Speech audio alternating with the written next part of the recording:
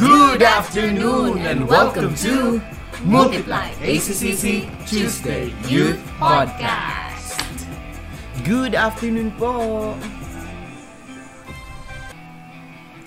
Yes, at syempre sa hapon na ito, meron pala tayo na namang kasama. Wow. Sino kaya ito mga case? Parinig nga po ng inyong boses. Hello po sa lahat ng nakikinig.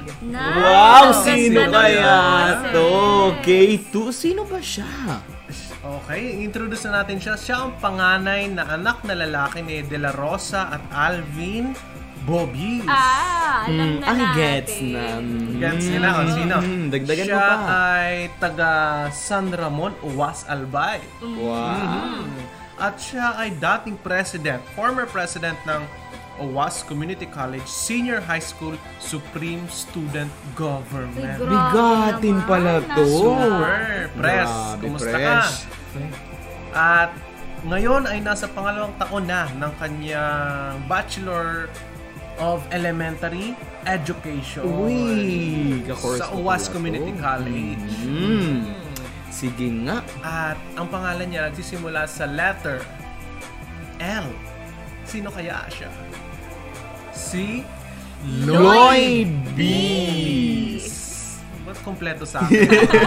Lloyd B. Kaya, Welcome, papakitan welcome natin. Kuya Lloyd Nice. Bobby. Yun, thank you po. Isang pribilehiyo na ma-invite dito sa podcast na to. Thank you for being with us. Ayan, may picture po niya para mas ma-imagine nyo siyang nagsasalita. Sa ngayon, we are going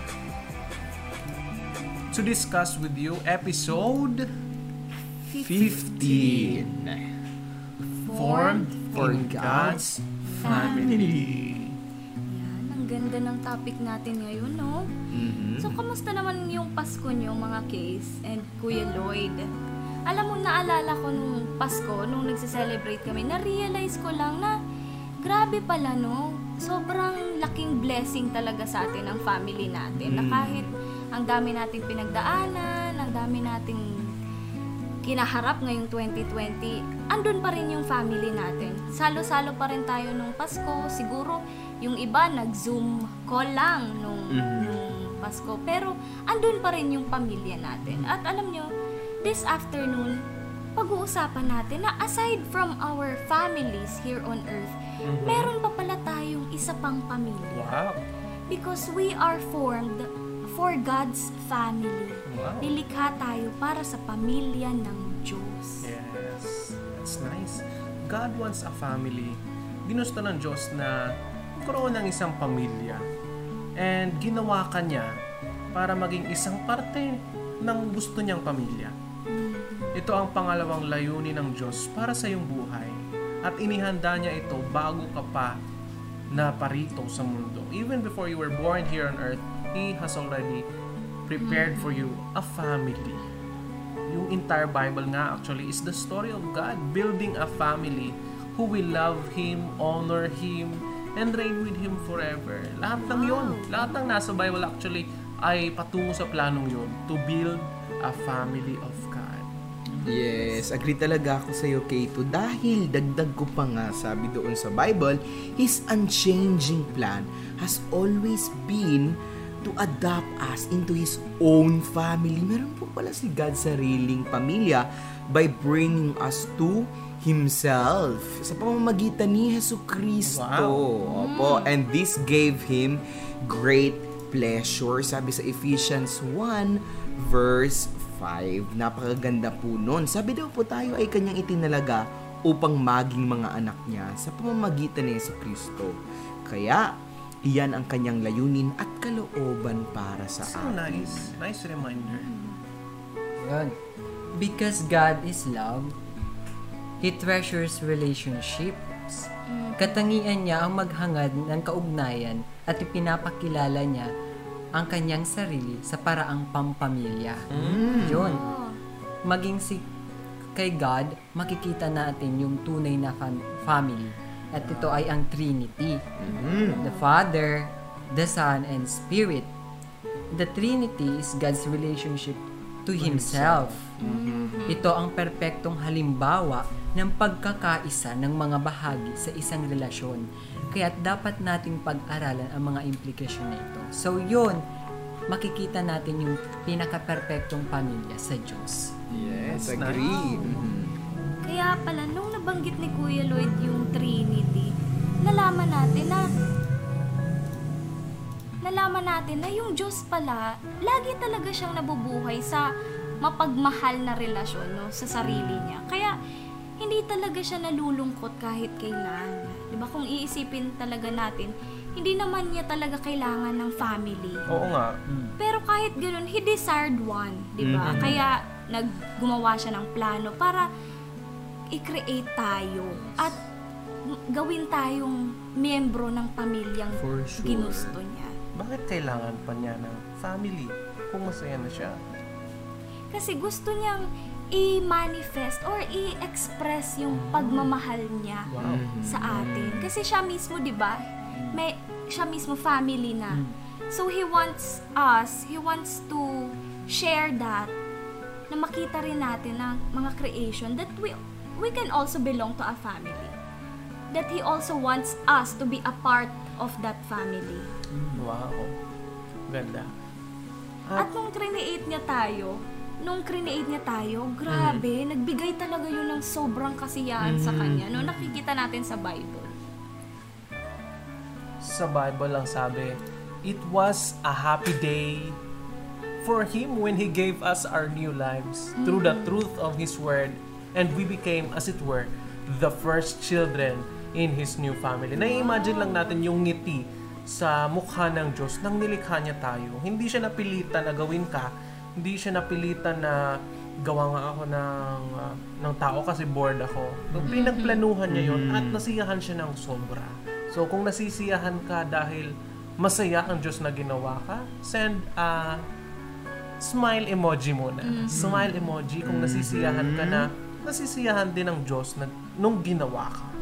So, sabi ng Biblia, ayon sa kanyang ipinasya, ginawa niya tayong kanyang mga anak sa pamamagitan ng katotohanan, pang tayo ang maging pangunahing sa lahat niyang nilalang. Wow, well said, K2.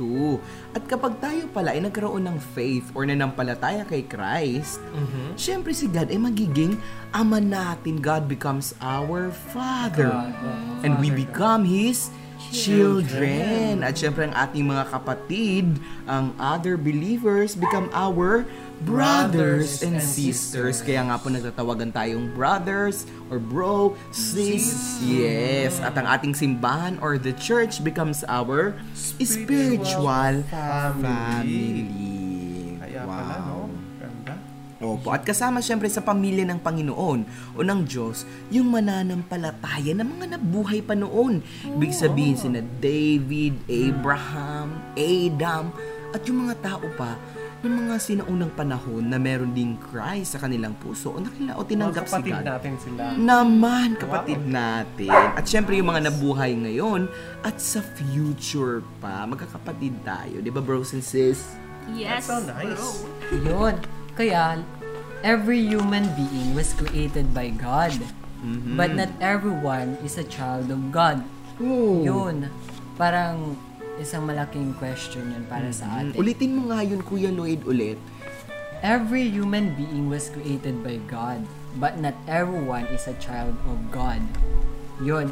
The only way to get into God's family is by being born again into it. So, ibig sabihin nun, we need to be born again.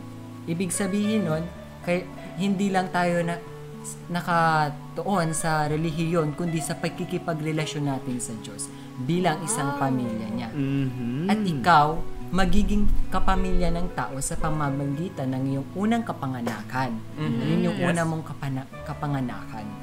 Ngunit, ikaw ay magiging kapamilya ng Diyos sa pamamagitan ng iyong pangalawang kapanganakan. Yun. God has given us the privilege of being born again so that we are now members of God's own family. So yun, yung una at pangalawang kapanganakan natin. Ganda. Kaya pala tinatawag na born again. No? Kasi born in God's family na. True. Wow. Pero sabi nga ni Kuya Lloyd, di ba, every human being was created by God, but not everyone is a child of God. Oo nga. Pero alam nyo, Case, yung invitation to be a part of God's family, para sa lahat yun.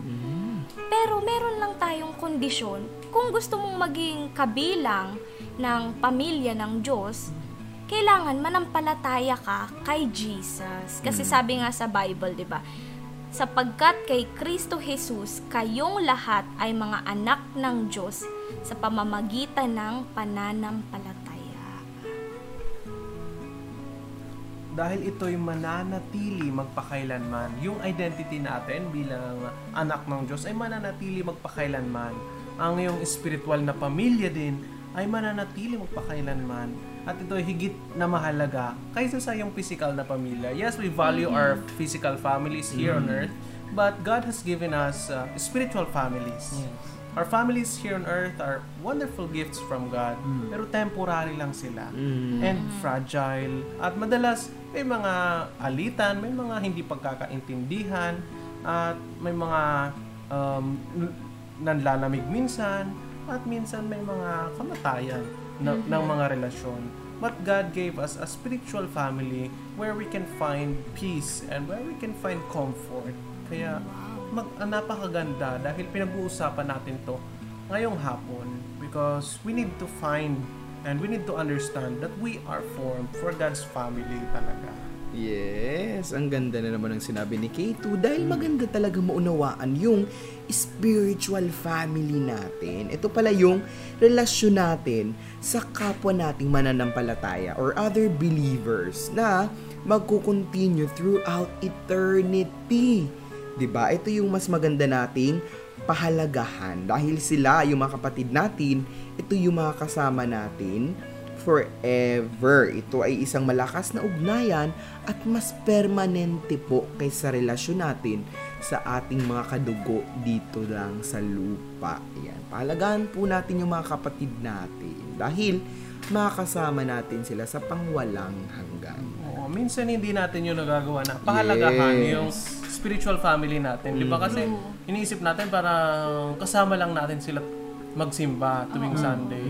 Pero hindi natin alam na ginawa pala sila ni God na parte ng pamilya. Mga kapatid natin. Mga kapatid natin sila. Kaya kailangan natin na itulungan sila, i-appreciate sila, Yes. itama sila, at kausapin sila, di ba? Kasi hindi lang naman tayo lahat attendees ng isang Sunday service, di ba? Opo. Kailangan siguro ma-develop talaga yun sa isipan ng lahat ng mga Christians, no?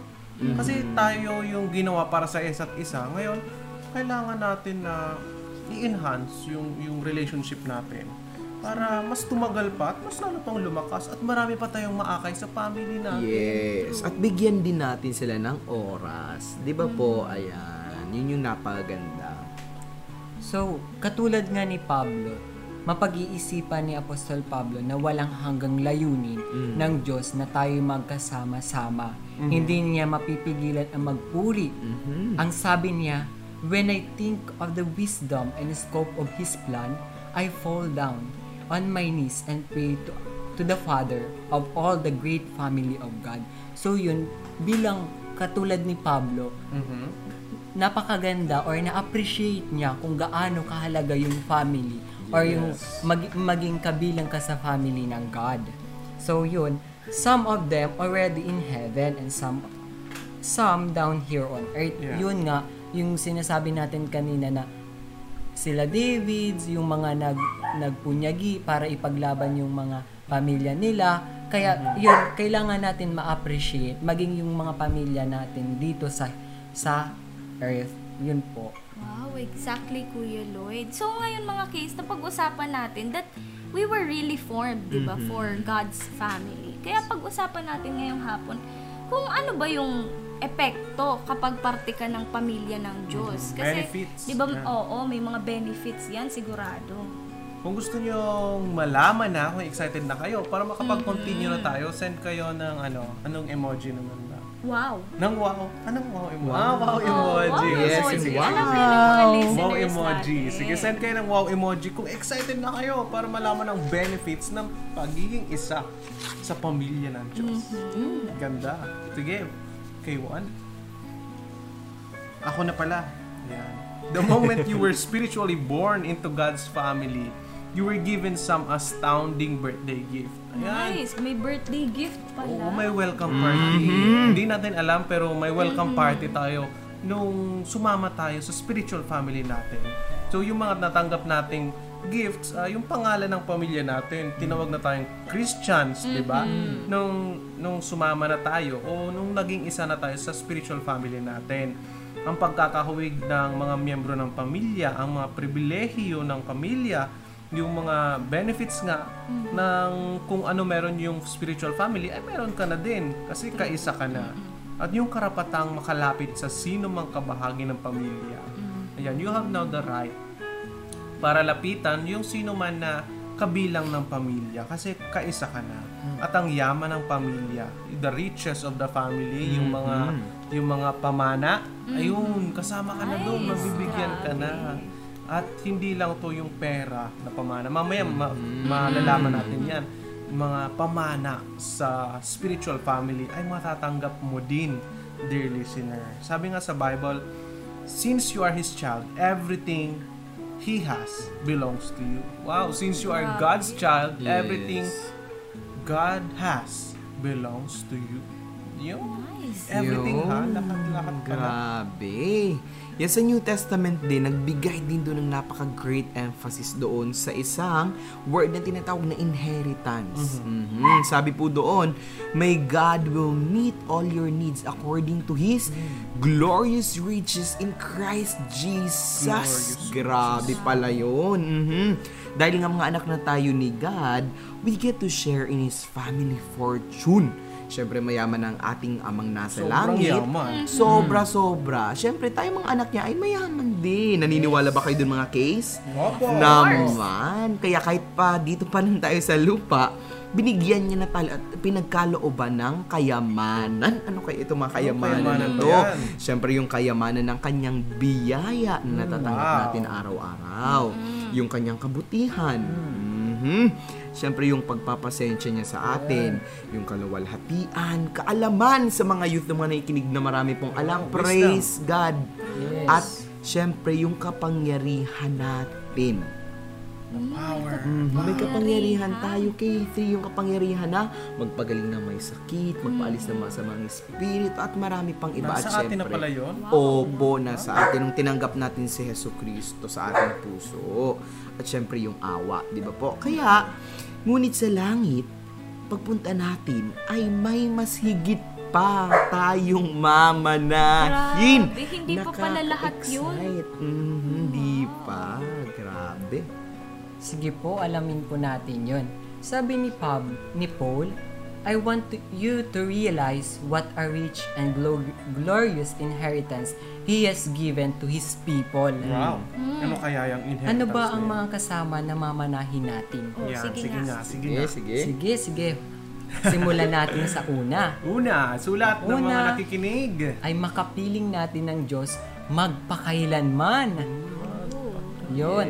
Yung pangalawa, tayo ay ganap na magbabago upang maging katulad ni Kristo. Wow, we will be like Christ pala, no? Oo. Yun. Yung pangatlo naman, tayo ay palalayain mula sa lahat ng Ay, sakit gusto ko yan. sa kamatayan. Sabi baga, pag pumunta na tayo sa langit, wala nang pagtangis, lahat na lang kagalakan at Grabe, ang kasiyahan. ganda niya. Yun. Yung pang-apat naman, gagantimpalaan tayo at bibigyan ng katungkulan sa paglilingkod. Wow. Yun. At yung panglima, tayo ay gagantimpalaan at bibigyan muli na magkakaroon ng bahagi sa kaluwalhatian ni Kristo. That's What so nice. an inheritance. Wow. Na grabe lang kung yung lahat ng yun ay mamanahin natin. Kaya True. patuloy tayong hanapin natin yung tunay na pamilya sa Diyos. Ikaw ay higit na mayaman kaysa sa iyong inaakala. Kaya, Oo nga. wag natin limitahan yung sarili natin. Hindi natin kailangan sabihin na, ay ako wala nito. Pero yun, lahat yun ay mamanahin natin sa Diyos. Grabe. Kaya yung mga sinasabi ni Kuya Lloyd, yan siguro yung tinutukoy dun sa 1 Peter 1 verse 4, no? Yung God has reserved a priceless inheritance for His children. Priceless talaga yun. Yes, and yan pa, it is kept in heaven for you, pure and undefiled, beyond the reach of change and decay. Grabe, preserved na preserved yung mga inheritance na yan. Pero meron na tayo ngayon na nasa mundo. Meron na tayo dito sa Pero may reserve pa sa langit. Ganun tayo kamahal ni God. Grabe. Excited na tuloy ako pumunta. Totoo. Tsaka itong eternal inheritance natin to, priceless to, di ba? Grabe. Hindi mabibili. Yes, and it's permanent pa and protected, tulad nga ng sabi natin. At hindi to pwedeng agawin sa atin ng kahit na sino. Grabe. Yung Hindi mga inheritance natin. Oo, itong mga inheritance natin. And hindi siya pwedeng masira ng kahit anong digmaan o kahit anong economic crisis kasi di ba dumadaan tayo ngayon sa mga paghihirap. Pero yung eternal inheritance natin, hindi sa atin mawawala. Preserved na preserved in heaven. Grabe. Kaya kayong mga listeners natin, kung natutuwa kayo na meron kayo nitong mga inheritance na to, mag-comment kayo ng white na heart. Wow. Diba? Wow, may pa-white na heart si Kate. Kundi. Sige, Ayan. white na heart, bibilangin natin. Kung ilang white heart, yun din ang bilang ng listeners natin. At yun din ang bilang ng inheritance nila. Oh my grabe naman yan. Sobra-sobra pa. Sobra-sobra pa. Sobra So, pa. white heart pala. Ganda, no? Ang pangalawa? Pang walang hanggan. Pang walang hanggan. Talaga, pag English talaga, pag Tagalog talaga. Pang walang hanggan. Pang walang hanggan. Muntik na ako mabulol na doon, pero tinanong ko muna kayo. Para mapatuwa naman natin yung mga listeners. Naman. Ang pang walang hanggang mana mo, ibig sabihin eternal inheritance mo, ay hindi yung pagre-retire o yung pag-iisip na kasiyahan after mong lahat ng dito sa mundo, yung pagre-retire ang nasa isip mo. Actually, ang dapat mong asahan at ang paghandaan ay yung buhay mo sa eternity. Diba? Sabi ni Paul, whatever you do, work at it with all your heart as working for the Lord and not for man. Ayan, isa yan sa mga life verses ko na grabe talaga, work with all your heart for the Lord and not for men, di ba? Since you know that you will receive an inheritance from the Lord as a reward. Ganda. You know. So, gumagawa ka dahil alam mo na may reward na. Hindi ka gumagawa para sa reward. So, ginagawa mong motivation yung idea na meron ng reward si Lord para sa iyo. So, ang magplano para sa pag-retire dito sa mundo ay isang kakulangan ng pagpapahalaga sa hinaharap. Parang nililimit natin yung attention natin, yung pagtingin natin sa future. Kaya dapat kang mamuhay sa liwanag ng kawalang hanggan. Hindi lang hanggang dito sa mundo, di ba? So, yun yung pang walang hanggang mana. Yung eternal inheritance that we are receiving not only here on earth but in Heaven. Wow! Ang dami na naman tayo natutunan sa hapon na ito. Pagkatapos nating maunawaan ang mga benepisyo ng pagiging kapamilya ng Diyos, ngayon naman, pag-uusapan natin kung paano tayo magpapakilala bilang kapamilya ng Diyos o ang tinatawag na baptism, identifying with God's family. Parang ID natin to, no? Kasi wala naman tayong ID galing from heaven. Ito siguro yung pagpapakita na tayo kabilang. Ano ba to? Yes, tanungin muna natin si Kuya Lloyd. Kuya Lloyd B, sige, share mo yan sa amin. Sige, isang pagpapakilala bilang kapamilya ng Diyos, yun ay yung maipagmalaki natin yung pamilya natin. Ang mga miyembro ay hindi nahihiyang magpakilala bilang bahagi ng pamilyang iyon. Pero nakakalungkot na isipin na maraming mga mananampalataya ang ayaw magpakilalang sila ay kabilang sa pamilya ng Diyos. Oo nga naman. Siguro yung mga bagay na yun, kaya hindi nila maipakilala, siguro may mga problema sila sa kanilang pamilya, may ayaw nilang ma-disappoint yung pamilya nila, may mga feelings sila, kaya yung parang ganun yung mga nangyayari. At isa pa, hindi sila sumusunod sa utos ni Kristo na sila yung magpabautismo. So yun. Grabe, no? Pero alam natin, Case, na yung baptism natin is not an optional ritual. Hindi siya optional kasi it's a commandment from God for us to be baptized, di ba? Yes. Kaya hindi siya pwedeng i-delay or i-postpone. Kasi may iba sa atin, di ba, hindi nila gaanong pinapahalagahan ang baptism. Pero ngayong hapon, maintindihan na natin kung gaano ba kahalaga ang baptism. Kasi ang baptism natin, di ba, yun nga yung sabi natin, ID natin. Kumbaga, ipinapahayag na natin sa buong mundo na hindi tayo nahihiyang kapamilya na tayo ng Diyos. Kaya kayo mga Case at sa mga listeners natin, nabaptize na ba kayo? Ikaw muna, Lloyd. Nabaptize ka na ba? Opo, nabaptize na po ako nung mga panahong may campo sa church. Yun, sumali po ako doon. Then, I think it was 2012 po, July. Wow. Yun po. Naisipan ko po yun kasi gusto ko po talagang ihayag na ako isang kabilang sa pamilya ng Diyos. That's so nice. Nice. Natandaan pa talaga. Congrats! Ikaw naman, K1. Year, ano pa yun taong 2004 pa natandaan ko. Sabay kami ni K2 noon sabay kami right? doon ni K2, K1. yes naman. Ano din yun? Summer, April 2004. Yes. Ikaw, K3 naman. K3, ikaw. Ako, nabaptize ako 10 years na after ninyo. Kasi Wow. 2014. May yun. Kaya, grabe. Praise God, no? Sino mga kasabay mo noon? Marami kami nun eh. Andun sila. Family mo? Kasama mo? Oo, kasama ko. Wow, Lahat sabay-sabay. kaming Bless nyo family. naman. Sabay-sabay din kami. Ibig sabihin, dinideclare nyo sa public na kaming pamilya kami.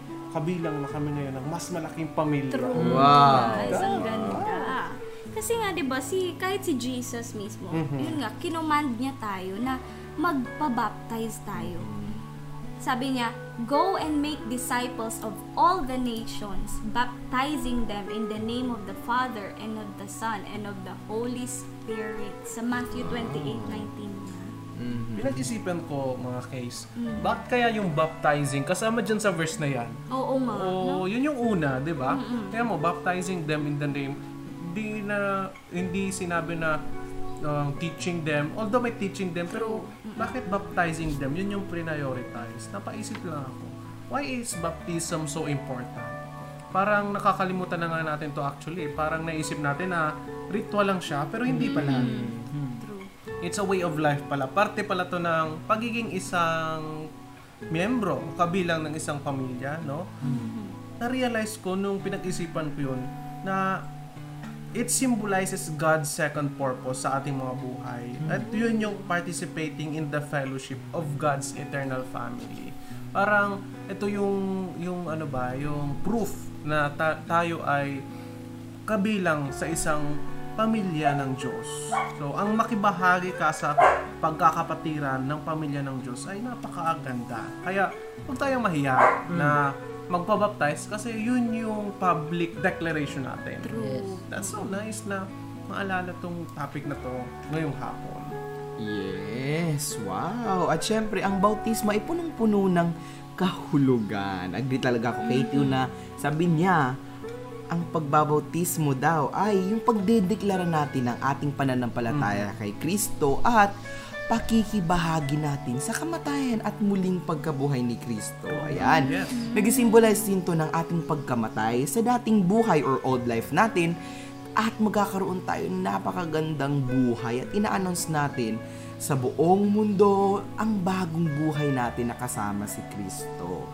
It also a celebration of your inclusion in God's family. Wow. Kaya pala sa labas natin to ginagawa. Yes. Kaya pala madalas sa beach o sa mga mataong lugar kasi public declaration. Yes. Huwag natin itong ikahihiya dahil isa nga ito sa mga kailangang gawin natin. Kung sa panahon ngayon, kailangan natin ipakita pati sa social media natin. Yes. No? Kasi proof na yon. So, may tanong ako, biglang pumasok sa isip ko. Pwede bang sa sikretong lugar na magpabaptize ka, o kaya dun sa ano mo lang, sa CR mo lang. Grabe May naman ano ka, may yun. bathtub ka. Ay, sana all. Tapos, tumawag ka ng pastor para i-baptize ka. Pwede kaya yun? K3, pwede kaya yun? Hindi siguro. Kasi sabi natin, di ba, Kito, public declaration. Public. So, kung sa CR lang or sa loob ng bahay nyo, hindi naman public yun, di ba? Maliban public restroom yun. Oo. Hindi pa ano naman, Kato, sige. Mas lalo nating palawakin Sige pa. nga, sige nga. Ganto naman, Kato. Paano kung nakulong kayo, tapos marami naman kayo nasa kulungan, tapos doon ka magpapabaptize sa loob ng kulungan. Paano ba yun? Pwede ba natin yung i-share sa kanila? Anong gagawin natin? Yung may choice ka. Yung kasing nasa jail, wala silang choice na lumabas. Hindi naman pwede sila magsabi na gusto ko sa dagat ako i-baptize. Hindi naman yung pwede, di ba? Kaya yun, sa loob ka ng jail, tanggap natin yun na actually sa drum sila nagpapabaptize. Nilulubog sila sa drum. Ang ganda niya na tingnan natin at magandang i-witness yung decision nila. Pero yung sa CR, yung sinasabi natin kanina, may choice ka naman na lumabas ka sa pool o kaya sa dagat. Kaya ibig sabihin, parang di mo nang pinahalagahan masyado. Kasi di mo tinake yung choice na mas i-broadcast, mas ikwento sa maraming tao, di ba? Kaya ako na sumagot ng tanong. Kaya nga eh. Sige, maganda na maalala natin yung mga bagay na yun. Your baptism is a physical picture of a spiritual truth. It represents what happened the moment God brought you into His family. Tayong lahat, maging ikaw, Hudyo, Griego, Alipin, o Malaya, o ikaw ay maputi or maitim, ikaw ay maganda, ay wala naman po pangit. Lahat po tayo maganda at kaya nating tanggapin yun at kaya nating gawin yun na magpabautismo. Tayong ay binautismuhan sa iisang espiritu upang maging isang katawan. Tayong lahat ay pinainom sa isang espiritu. So yun. Ibig sabihin, kahit sa ibang lugar ka na binaptize, isa yung pamilya na kabilang ka. Naman. Magkakapatid tayo. Magkakapatid na tayo. Kahit sa Africa ka man o sa Antarctica binaptize. Iisang pamilya. Isang pamilya. Pero alam niyo mga case, ang baptism natin, hindi nun ginagawang miyembro tayo ng pamilya ng Diyos. Talaga? Oo. Paano, K3? Kasi, alam nyo, only your faith in Christ does that. Yung baptismo mo is just an expression or an announcement to the world na tinanggap mo at pinaniwalaan mo si Hesus Kristo sa buhay mo. Ibig sabihin, nangyari yung pagiging miyembro mo ng pamilya ng Diyos nung tinanggap mo si Kristo sa buhay mo. At yung baptismo natin o yung baptism is just an announcement to the whole world of your decision na tanggapin si Jesus sa buhay mo. Ibig sabihin, bago pa yung baptism, kailangan na pagdesisyonan mo na. Yes. Na kabilang ka talaga sa magiging kabilang ka sa pamilya. At naiintindihan mo kung bakit ka ba nagpapabaptize, diba? Oo, yan, may tanong ako. Bigla. Yung baptism ba, ano yung kaibahan niya sa ano ang tawag doon? Papabinyag. Ayan, pagpapabinyag. Kasi sabi mo nga, pagpapakita ng pagiging kabilang ng pamilya. Now, i-compare lang natin, no? Kung ano ba yung kaibahan niya sa baptism at yung pagpapabinyag. Kung napabinyag ka na ba dati, hindi kailangan mo pa magpabaptize. Ano bang masabi mo dyan, K3? Ano ba yung kaibahan niya muna? Yung pagbibinyag nung bata ka pa. Oo, nung bata. Yes. Oo. Sa church, Kasi di ba sabi natin, yung baptism is idinideklara o inahahayag mo yung decision mo. Yes. Paniwalaan si Jesus sa buhay mo. So, kung bata ka pa lang, magpapabaptize ka, parang wala ka pa namang kakayahang mag-decide noon, di ba, Case?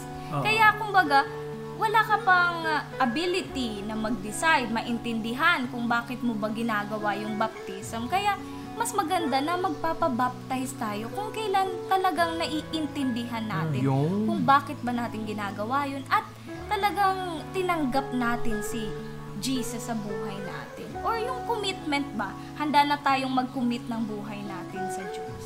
Yes. Ibig sabihin, K3, wala namang edad kung anong klaseng edad, no?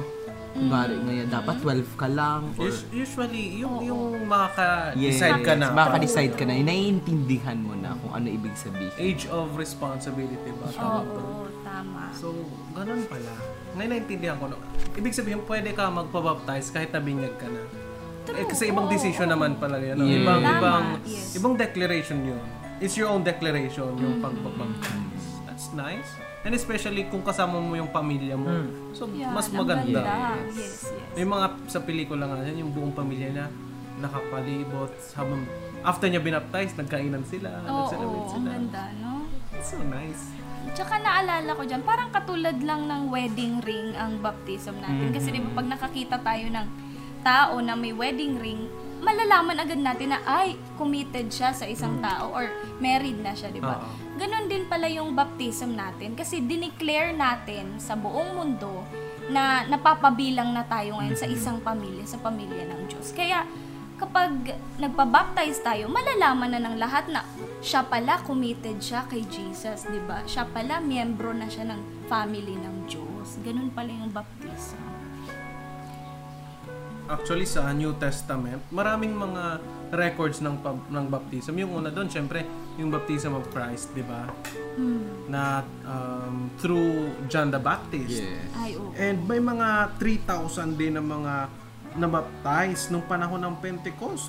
grabe, Nung ang same dami. day actually na they accepted Christ. At sa ibang lugar naman, nung nasabi sa Bible, yung isang leader ng Ethiopia ay binautismuhan doon mismo sa lugar kung saan siya naligtas. Nung naligtas na siya ay nakakilala kay Christ. Nagpabaptize agad siya kasi gusto niya agad na ikwento. Gusto niya agad na i-declare sa buong mundo na talagang naniniwala ako sa Diyos na ito. Excitement niya. So, si Paul at si Silas din, binautismuhan nila sa Filipos yung tagapangalaga ng bilangguan. Wow. Diba? Yung guard na nagtanong sa kanila about kay Christ, about sa pagkaligtas. So, there are no delayed baptism in the New Testament. Walang na-delay na baptism. Ibig sabihin instantly. Kaya siguro, yun din yung gawin natin, di ba? True. Kailangan na ipahayag agad natin sa mundo na tayo ay mananampalataya. Huwag na tayo maghintay siguro ng summer. Di ba? Kung kailan lang may swimming o outing, saka tayo magpapabaptize. Siguro gawin na nating regular na mag-invite, na magsabi sa ating mga leaders na I want to be baptized po soon as possible sana. Wow. Siyempre, ikaw na nun mag-prepare para may palangalandakan mo sa lahat ng tao. So, if you haven't been baptized as an expression of your faith in Christ, gawin mo na ito agad. Dear listener, kung interested ka, kung gusto mong magpatulong sa amin, sige, comment ka lang. Send a hands up emoji. Yes. Send ka ng emoji na yon na nagtataas ng kamay at tulungan ka namin. Siguro yung mga nag-comment ng hands up emoji, sabay-sabay natin sila baptize, no? With the help of our pastor, syempre. Yes. Exciting Nakaka-excite naman yun. Kung gusto mo na, send a hands up emoji at tutulungan ka namin dyan. Yes, thank you po. At ngayon naman din naintindihan na natin ang bautismo, yung pagpapakilala bilang kapamilya ng Diyos. Maganda namang maunawaan natin mga case. At sa mga nakikinig po dyan, ang pinakadakilang pribilehiyo ng buhay. Ano ba yan? Ang life's greatest privilege. Ano kaya ito, Kuya Lloyd? I-share mo naman sa akin, Ayan, Kuya si Lloyd. Kuya Lloyd naman. Kwentuhin natin. Sige po, yung isang pribilehiyo na kaya natin gawin or matanggap, the Bible says, or sabi sa Biblia, Jesus and the people He makes holy all belong to the same family. So, ginawa tayong banal ng Diyos upang tayo mapabilang sa Kanyang pamilya. At hindi na mahirap or hindi na nakakayang sabihin mo, brothers and sisters or kapatid. Ganon. Let that amazing truth sink in. So, dapat yun, maging yun sa atin para magandang pahayag na kailangan nating irespeto or magkaroon tayo ng kapatid. Yun. And ikaw ay pamilya ng Diyos at dahil ginawa kang banal ni Jesus, ikaw ay pinagmamalaki ng Diyos. Wow. Kaya ikaw mismo na nakikinig, maging kami, na napakatuwa na tayo ay ipagmalaki ng Diyos at marinig natin yun sa Kanya. Ang mga salita ni Jesus ay malinaw. He pointed to his disciple and said, "These are my mother and brothers. Anyone who does the will of my Father in heaven is my brother and sister and mother." So yun din yung naging representasyon ni Jesus nung siya ay naging isang pamilya dito sa lupa. Ganda. So nice. Thank God. Si Jesus yung unang example natin dyan. Kaya yun pala yung sinasabi ni Kaywan, no, life's greatest privilege. Opo. Kasi yung mapabilang ka sa pamilya ng Diyos, grabing honor yun, no? Grabing privilege na matatanggap mo. At kahit, siguro iniisip ko, parang walang kahit na anong makakatumbas, no? Yes. Kasi, Agree. grabing privilege yun, galing mismo kay God, no? Kasi hindi tayo worthy, di ba? Hindi tayo sinners lang tayo, pero Yes. siya mismo yung gumawa ng paraan para mapalapit ka sa kanya at maging miyembro ka mismo ng pamilya. Grabe. Siya lahat, no? Grabe, Oo. Siya lahat para sa atin. Grabing pagmamahal at grabing privilege talaga. Kaya sa mga listeners natin dyan, every time na mararamdaman mo na hindi ka mahalaga or you feel unloved, o kaya yung mababa yung tingin mo sa sarili mo, magandang alalahanin mo kung sino ba talaga yung nagmamay-ari sa'yo. Yes. Kasi marami sa atin ngayon, di ba, na merong mga broken family, o meron silang mga pinagdadaan ng family problems, mga hindi perpektong pamilya. Pero, ang ganda lang na malaman natin na aside from our earthly families, pamilya natin dito sa lupa, meron pa tayong pamilya na sobrang perfect kung saan si God ang Father natin. Amen. Agree talaga ako sa iyo, K3. At kapag meron po tayong mga problema, nawawalan na tayo ng pag-asa, i-share din natin yan sa mga kapatid natin kay Kristo. Huwag tayong ihiya, di ba? Dahil sila talaga yung mas nakaunawa sa atin. Di ba po, Kuya Lloyd? Opo, kaya napakaganda lang na malaman natin na maging representation tayo ng family ni God kasi mas maibibigay natin or maipaparamdam natin yung tunay na pagmamahal. Ganun yung mga taong nahihirapan, maging ikaw, magiging example ka na pamilya kanila kasi naipaparanas mo yung pagmamahal ng Diyos na nararanasan mo. So nice. So, dear listener, you are formed for God's family. Always remember that. And one special thing na kailangan mong matanggap, one special person na kailangan mong matanggap ay si Jesus.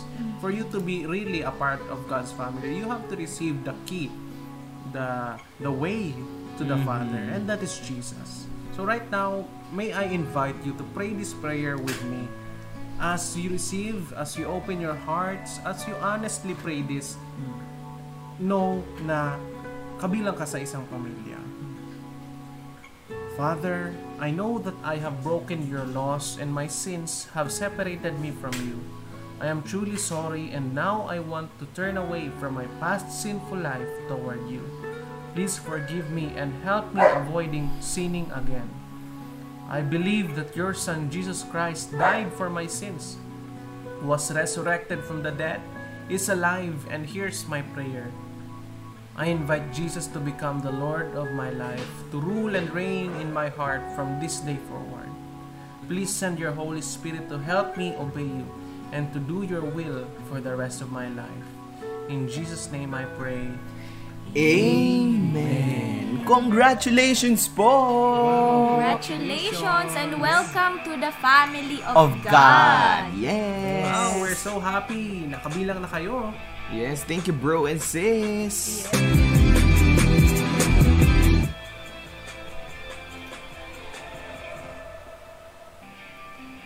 Hello!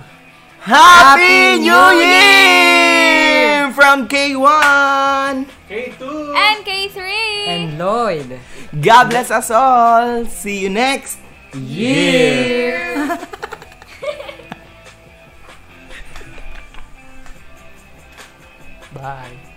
Aha.